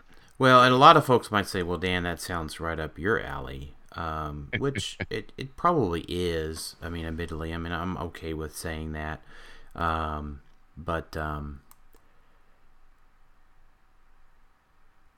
it's not. I like to make attacks, and those few pieces just keep you from making attacks. Non-attack damage, I would say pieces that don't allow, or I'm going to take that back. Non-attack damage pieces are probably some of my least favorite game mechanics, and ones that I rarely play. Unless they can do a lot of barrier. But I'm still attacking to score my points. I think that's not with them. I'm attacking by putting walls up, by putting blocking in your face. Yeah, they protect the guy doing the thing. You like your non-attacking pieces in a certain flavor. The flavor is you like the more barrier, maybe a little bit shell based, because you did play the Light Demon and Armor team.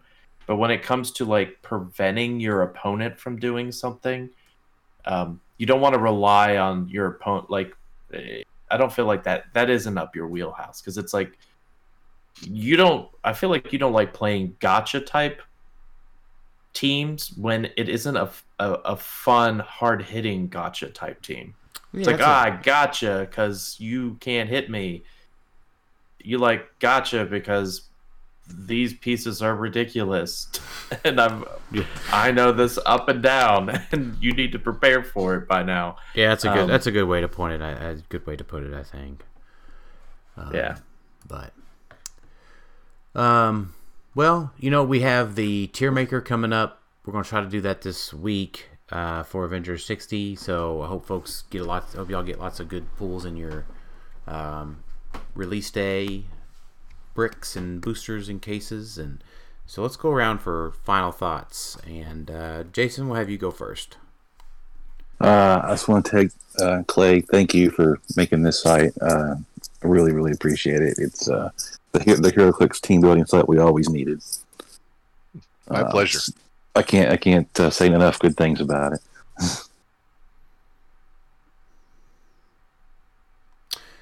Alex?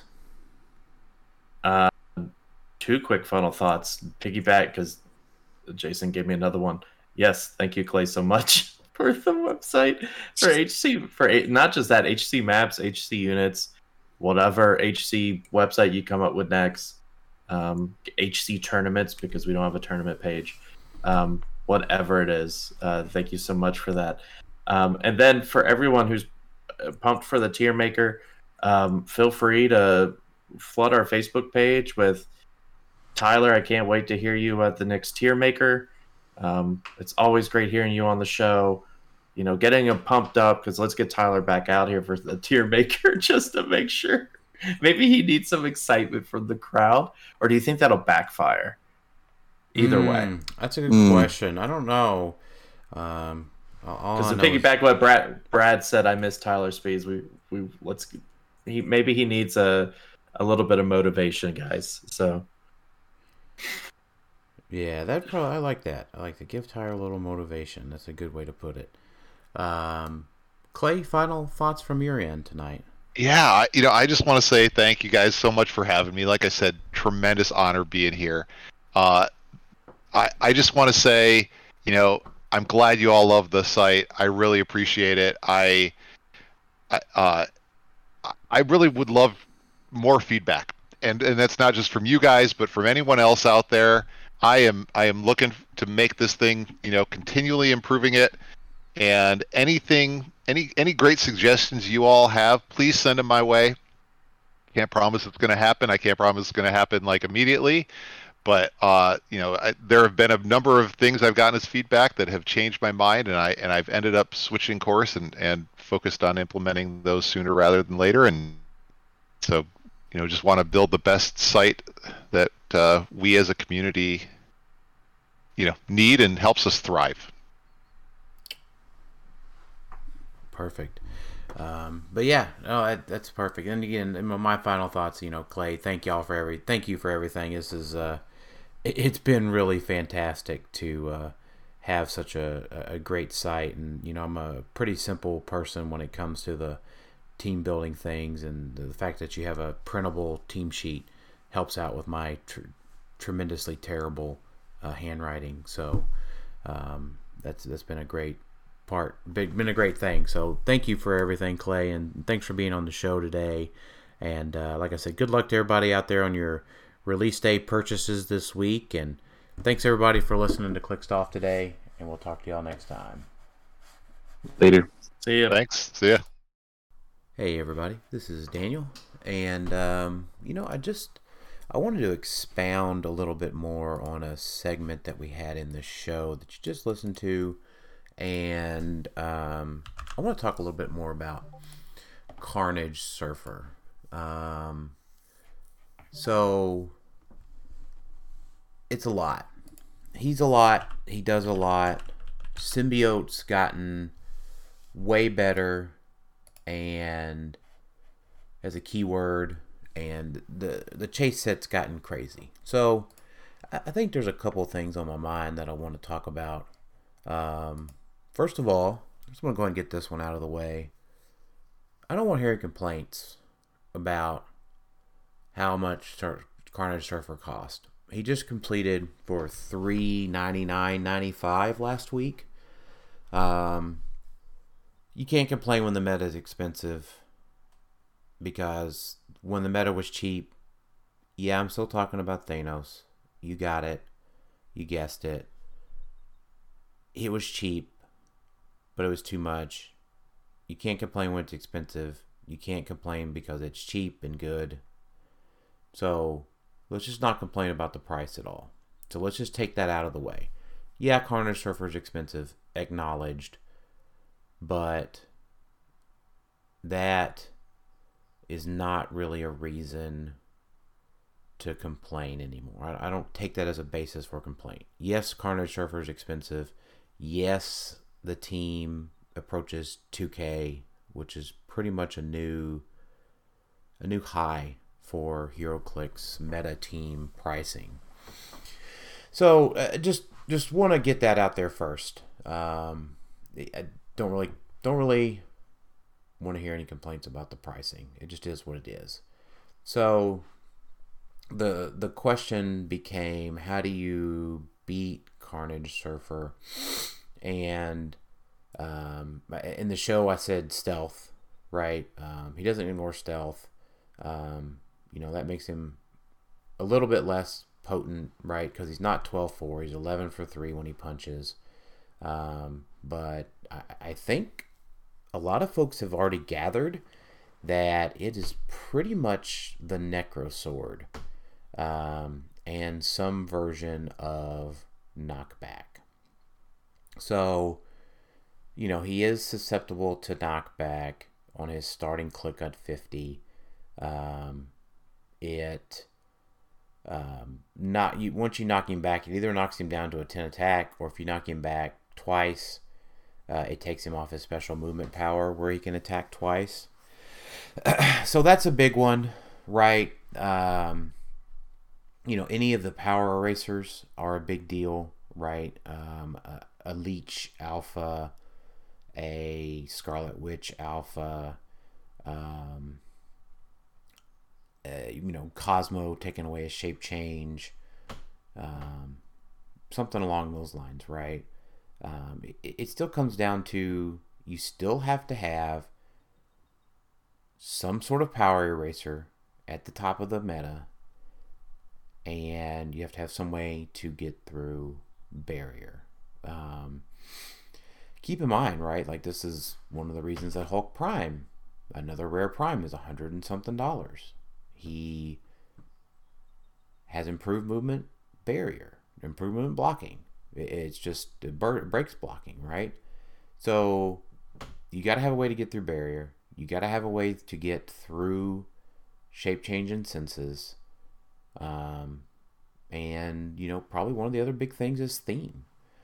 Theme gives you map control to where you can analyze whether or not you want to go first. I think with the new theme rules, the person that has the biggest advantage in winning is the one that studies all of the maps. Now, what you have coming up is states. States map setup is different than what will be for Nationals. Rock uses an expanded map list that Nationals, WizKids Nationals doesn't. So keep in mind, when you go to your states event, you have to look at the Rock map list, and you have to be familiar with the maps on that map list. Because if your opponent, if you want to go first, you have to know what your opponent's maps look like by some example and be familiarized with those before you enter the event. So, of course, you can ask your opponent for their maps. You can,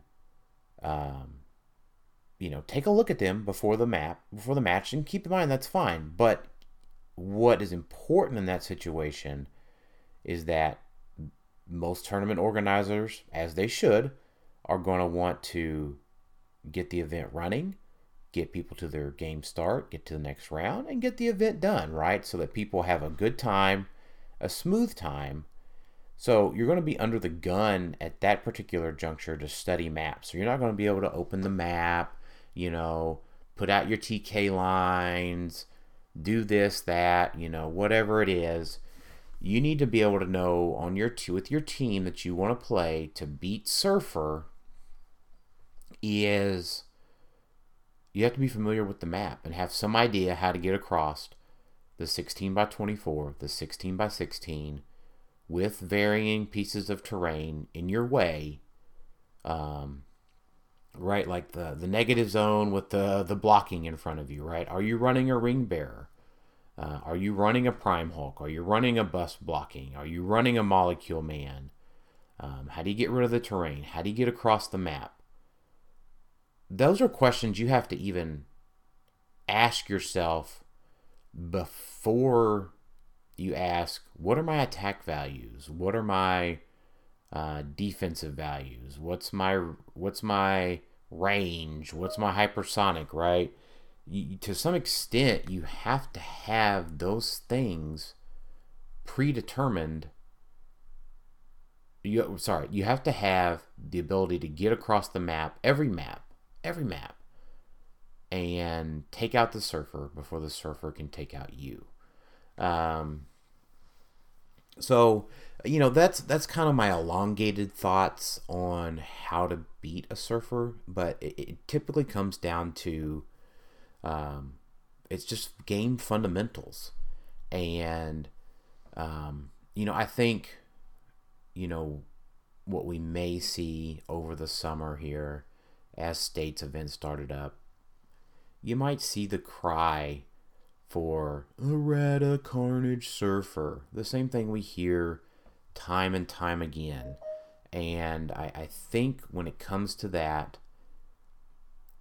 you have to realize the game has shifted to hyper efficient 50-point attackers.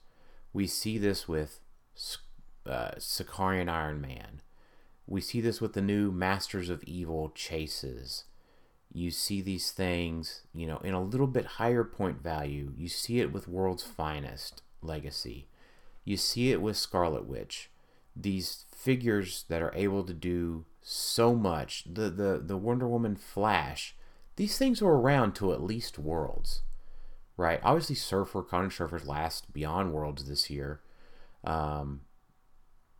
Jubilee. The list of these hyper efficient attackers the list is long. So don't think about singling out Carnage Surfer as this big bad whenever all of these other things exist, maggot, and this point value that just becomes so insanely efficient. So let's not meme about Carnage Surfer unless we meme about the Saki, the Maggot, the Jubilee, the Sky Tyrant, the whatever. Meme fairly. Be able to get through Carnage Surfer, Shape Change, and Super Senses. Get a hold of that Necro Sword. Get a hold of that Mad Gem to assign out that Necro Sword. Unless you want to play theme of some sort, then be prepared to assign the Necro Sword. The new equipment rules, absolutely insane when it comes to the Necro Sword. Mad Gem, hyper efficient, right? You're talking about Mad Gem. Would you play a 20-point Barrier Perplex piece with 4 clicks for 20 points if you're going to assign the Necro Sword on your team? That's where Mad Gems becomes super crazy in his value. So, with all of that, that's how you beat Surfer. Game fundamentals. Carnage Surfer's hyper efficient. You just got to beat the hyper efficiency with practice, planning, study, back to basics, repeat it, practice it, and makes your team better. Thanks everybody for listening to the bonus segment today. We'll talk to y'all next time.